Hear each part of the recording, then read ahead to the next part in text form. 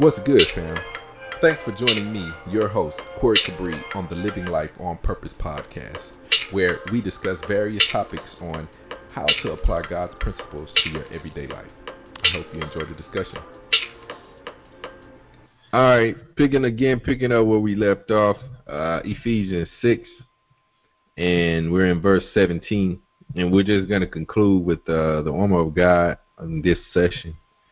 So you hear Paul here talking to the Ephesians about putting on the armor of God, and we talked about from the beginning standing in the mighty power of God. That was the beginning. But you can't do that if you don't believe in God, right? And so it starts there. You have to believe in God. You have to trust in God. You have to continue to believe and trust despite what you are going through, because this brought up what brought about this entire discussion was what we must do in times of difficulty. Now, the coronavirus pandemic came out after after the Lord led me to start these discussions. And I've said that on numerous occasions, but I'm just giving a recap real quick. And we started with what things we must do. We must pray.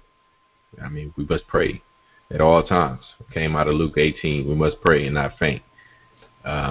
We must not be weary with well-doing over in Galatians 6.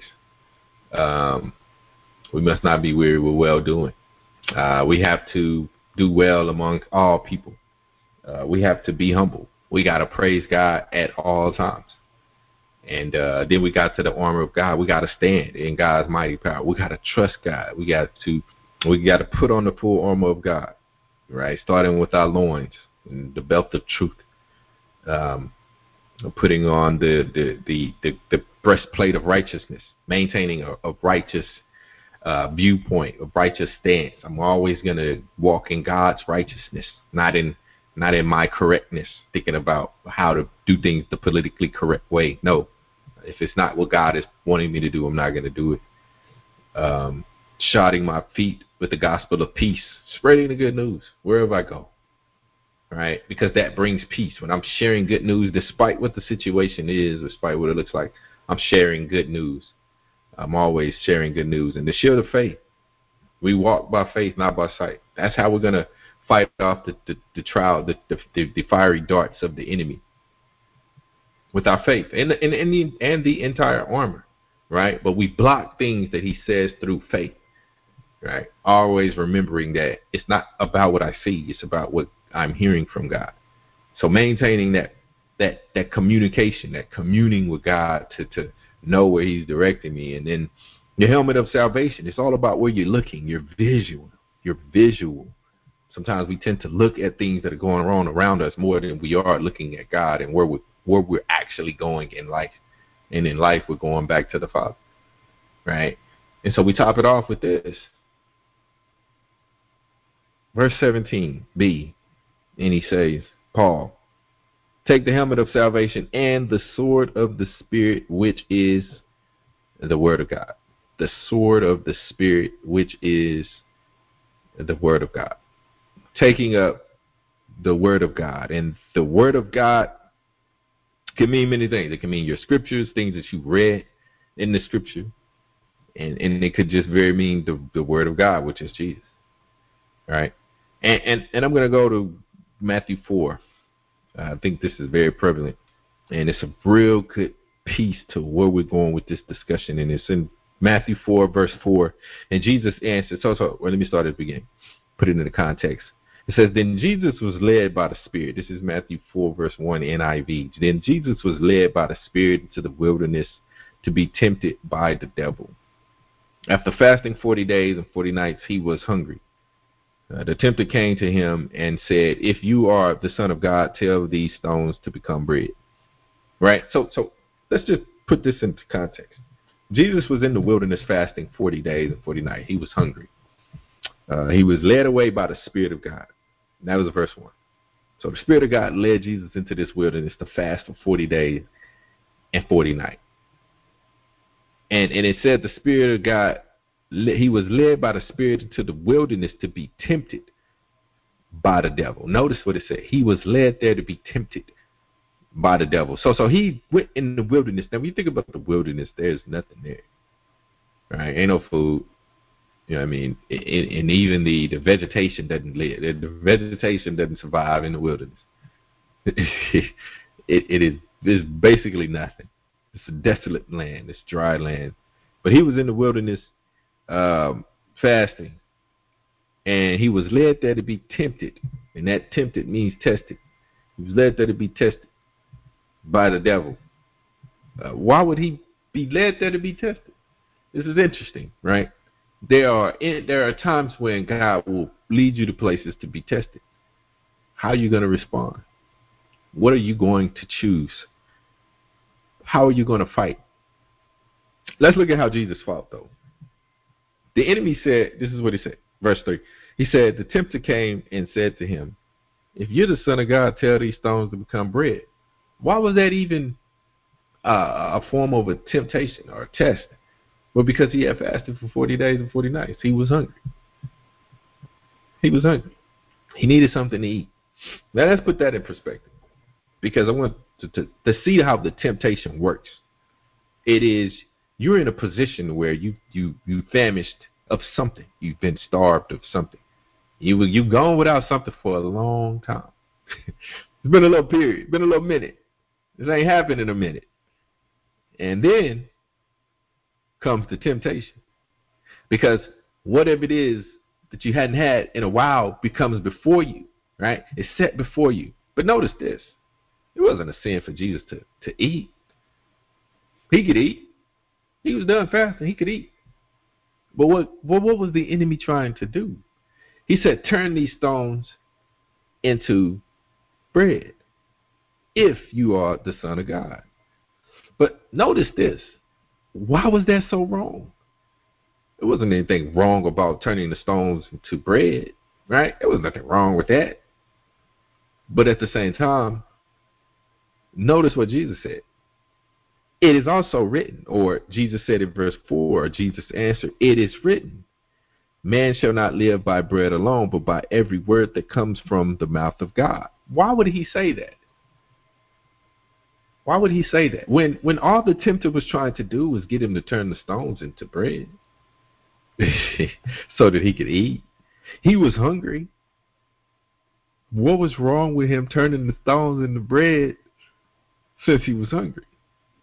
Well, what did I say before? We walk by faith, not by sight. What is faith? Faith is the initiation of you hearing from God, right? And after you hear from God, then you respond to God with your obedience, right? You trust that it is God, and you trust that he's going to do what it is he says he's going to do for you, and then you obey him. Now, if this was God telling Jesus to turn the stones into bread, then so be it. Have your way. But the thing here is, what was in question is, who was Jesus going to follow? All right? That was the temptation. Who are you going to follow? All right, let's backtrack. Let's go back. We're going to go back. First, we're going to go to Genesis. Then we're going to go to Deuteronomy. Because you got, what you see, two negative cases of this. And then we're going to put it all together. So, over in Genesis, let's see. Where do we want to start? So God created the heaven and earth in one, and then over in chapter 2, God created man, and the Lord took man. This is 15. Let's just start there. The Lord took the man and put him in the Garden of Eden. So he created the man, and then he took the man and put him in the Garden of Eden to work it and take care of it. And the Lord commanded the man, you are free to eat from every tree in the garden. This is Genesis 2, verse 15. And the Lord took the man and put him in the Garden of Eden to work it and to take care of it. And the Lord God commanded the man, you are free to eat from any tree in the garden. 16, from any tree in the garden. 17, but you must not eat from the tree of from the tree of the knowledge of good and evil, for when you eat from it, you will certainly die. All right. This is chapter 3. And then chapter 3, Genesis chapter 3, beginning at verse 1. Now the serpent was more crafty than any of the wild animals the Lord God had made. He said to the woman, did God really say, you must not eat from any tree in the garden? And notice how he asked it. You must not eat from any tree in the garden. And God said, over in 2, what was that, 16? You may freely eat of any tree in the garden. You may freely eat of any tree. Now, look at the question that he asked. You must not eat from any tree in the garden? You see how he's twisted it? God said you may freely eat of any tree in the garden except the tree of knowledge of good and evil. The serpent comes and says, did God say you may not eat of any tree? Then the woman said to the serpent, verse 2, we may eat fruit from the trees in the garden, but God did say you must not eat fruit from the tree that is in the middle of the garden, which that's not true. God didn't say that, because the tree of life was also in the middle of the garden. And you must not touch it or you will die. And that was interesting because he didn't say that, but you might as well not touch it. You will not certainly die. This is the serpent. The serpent said to the woman, for God knows that when you eat from it, your eyes will be open and you will be like God, knowing good and evil. Now, we're going to stop there. We're going to put a pin there and put a pin there, right? This is what that old Baptist preaching. Notice what the serpent was doing. Just like what the serpent or the devil was doing when Jesus was in the wilderness. What was he doing? He was trying to lead him. He was trying to coerce him into doing what he wanted. Remember we was talking about that with the shield of faith? Who do you have faith in? Right? Who are you trusting? Who are you obeying? This is good, because the enemy is trying to get you to obey him. Why? So that he can denounce God. So that he can say that he's God and God isn't. See, I told you God wasn't God. We all can be God. Because if this is just the mind of the enemy. If the enemy was made, then who made God? Somebody had to make God. Right? And that's a direct question from the enemy. Now, where he got it from now, I don't know. But this is the direct question. What does he mean direct? Because the enemy is questioning God's reign. It's like, well, how do you know that? Because he said, I will be like the Most High. How are you going to be like something that created you? You can't. Only way you can be like something that created you is if you don't believe the thing that created you is self-existent. That's the only way. And so something in him is saying that, oh no, God was created.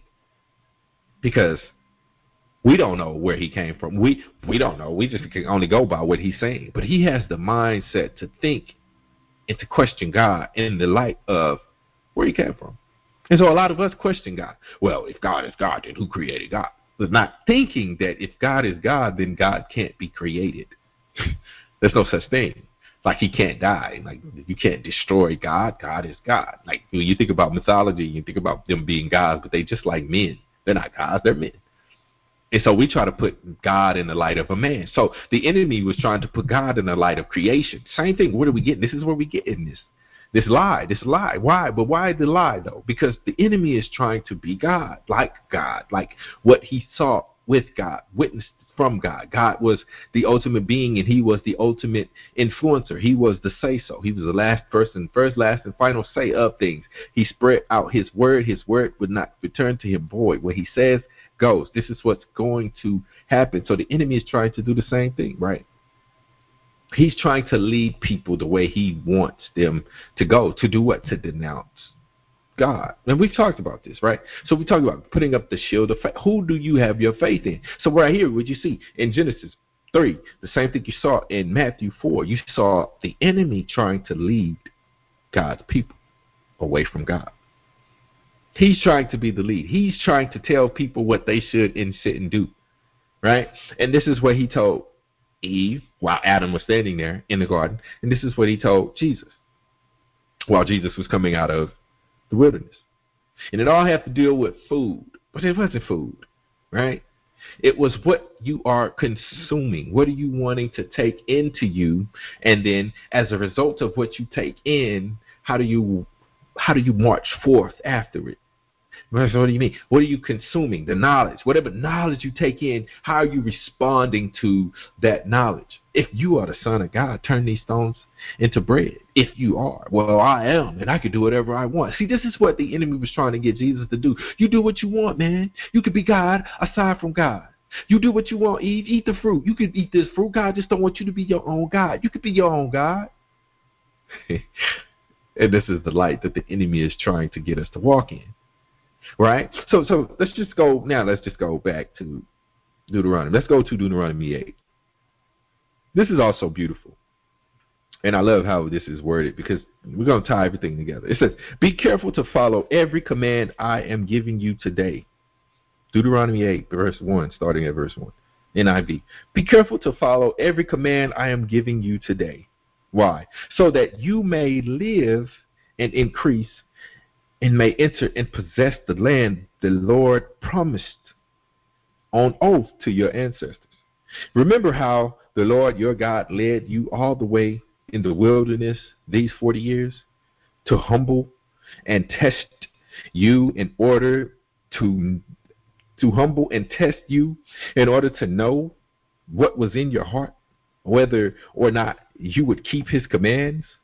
He humbled you, causing you to hunger, and then feeding you with manna, which neither you nor your ancestors had known, to teach you that man does not live on bread alone, but on every word that comes from the mouth of the Lord. But on every word that comes from the mouth of the Lord. See, the people of Israel got into a situation where they were in the wilderness and they were led about the wilderness for 40 years. And he tested them, God did, tested them, right? He humbled them, causing them to hunger and feeding them with manna, which basically when he said, which neither you nor your ancestor had known, they didn't know anything about manna, and God fed them with it to teach you that man does not live by bread alone, but by every word that comes from the mouth of the Lord. In other words, in order for you to live, you got to follow what God is telling you in order for you to live. Period. Whether that is live or have life, you got to follow what God is telling you. You got to follow after what God is initiating. This faith, this word, the words of God is what Paul is saying is the sword of the Spirit. So all we can go by is what God is saying. In other words, that's all we have to go by. That is our sword, right? That is our defense. That is the mechanism that we are using to fight off the enemy's temptations, all of his foolery. All I could go by is what God is saying to me. All I could go by is what God has told me. And in the children of Israel's case, all they could go by is what God promised them. He promised them they were going to go into the land. And what did he say in verse 1? If you be careful to follow every command I'm giving you today so that you may live and increase and may enter and possess the land that the Lord our God promised on an oath to your ancestors. If it is that I want to obtain what God is promising me, then I got to follow everything God is telling me to do in order for me to obtain it. I can't be over here trying to be my God and then telling God, but I want you to give me your promise though. Because, see, this is what the enemy is trying to do. It's trying to get you to play games with God. If you're the Son of God, turn these stones. Wait, if I'm the Son of God, then I'm going to obey God. If I'm the Son of God. If I'm God's son, then that means I'm going to follow God. I'm not going to follow Corey if I'm the Son of God. I can't say I'm the Son of God and then I'm not following my Father. Right? That doesn't make sense. It doesn't add up. I can't say I can't live under my parents' roof and not follow my parents' rules. I just can't. If there are rules under the roof of my parents, I have to follow them in order for me to live under their roof. So tying it all together, what am I fighting? Just like I said, I'm fighting with this sword. I'm fighting with the word. I'm fighting with Jesus. I'm fighting with what Jesus has told me. I'm fighting with what God has promised me. Every time he comes at me, the enemy that is, every time he comes at me with some type of foolishness, with some type of foolery, questioning and causing doubt in God, all I can do is stand on what God has told me, what God is telling me, and what God has promised that I'm going to get if I continue to follow him. That's all I can do. I can only use that tool and continue to fight off everything he comes at me with. The children of Israel, obviously they didn't. When Moses was up in the mountain, getting all of the commandments from God, and he was etching them out in a tablet of stone, right? What did they say? We don't know where this Moses is gone. Make us a calf. We're gonna say that calf brought us up out of the land of Egypt. The calf did. Why? Because they got tired of waiting on God. They got tired of trying to follow what God was telling them to do. The enemy was testing them. Don't y'all want to do something else? Don't y'all tired of waiting? Aren't y'all tired of what's going on before you? You can only imagine what the enemy was saying. Won't y'all turn this goal y'all have, make y'all own God and do whatever y'all want to do? When God had already told them there's no other God. It's just him. And he already told them don't put no other God before him. Like there's really some God you can put before him. You can't. But what it is that you're doing is putting yourself before God. You're trying to be your own God. That's the God that you're putting before God. It's you. You're saying, I'm going to do me, God, despite who you are. Even though you are the one who's done all of this stuff for me. You did it for me. But I'm going to say I did it, like old King Nebuchadnezzar. I built all of this stuff. I did it with my mighty hand. This is what King Nebuchadnezzar said. Everything that, because the Babylonians, man, they became really great in the land. They was ruling the land. They became very great. People remembered the Babylonians, just like they remember the Romans or Great Britain, right? And there's things that are remembered. Empires that were built. The Egyptians, people remember them. And the Egyptians hadn't been ruling over anything in ages. Ages. But people remember the Egyptians. They remember the Babylonians. But they got humbled. They got humbled because they thought it was them. And it wasn't. It was God. Even the children of Israel, they were high and they got humbled. They got humbled. Why? Because they didn't fight with the sword. They didn't fight with the word. They didn't fight with the promise. This is what God promised me. God promised me this. I had to do this. I got to do X to get to Y. I got to do X plus Y to get to Z. And they didn't. They didn't. They fell to the temptation. But God is telling us, hey, don't fall to the temptation. Jesus is telling us, hey, man must not live by bread alone, but by every word that proceeds out of the mouth of God. I understand you're in a dire situation. There's things you want to happen. You want to get this. You're tired of waiting. Well, stop being tired and just keep waiting. Keep trusting. Keep believing. Keep fighting with the sword. What did God tell you? He said it was going to happen, right? So then keep using that as your sword to fight off all of these temptations that the enemy is throwing your way. You're going to get that job. You're going to get that spouse. Y'all are going to get married. Just wait. It's going to happen. You're going to have that baby. One way or the other. If God promised you to get this baby, you're going to get the baby. You don't have to go and get your maidservant pregnant. Abraham, you're going to get the baby. God promised you we're going to get the baby. What did God say? I'm going to give you a seed. And they're going to be, your seed is going to be innumerable. Like the sands on the beach or the stars in the sky. You got to trust God. You got to keep trusting him. And you got to keep fighting with what he's saying to you. You got to keep fighting with what he's saying to you. And this is all Paul is telling the Ephesians. Fight with what the Lord is saying. Fight with the word. What is that word? That word is Jesus. That word is Jesus. That word is recorded in the scripture. Jesus. Fight with him. What is he telling you? What has he told you? What is he promising you? What has he said? Fight with it. Fight with it. That's all I have, brother. That is all I have. Go ahead. I told my wife just before the time for the call. I said, I told her, I said, you can't call Jesus Lord and then disobey. The two don't go together. See, and people are consciously, unconsciously or consciously too doing that. Right. Oh, I confess that Jesus is Lord, but I don't. But you're not obeying him. You're not even treating him like he's the Word. So you this is what a teaching. What a teaching. And all God is looking for is the intent. As your intent changed, because in 6:5 he said your intent was only continually wicked. Is your intent now righteous?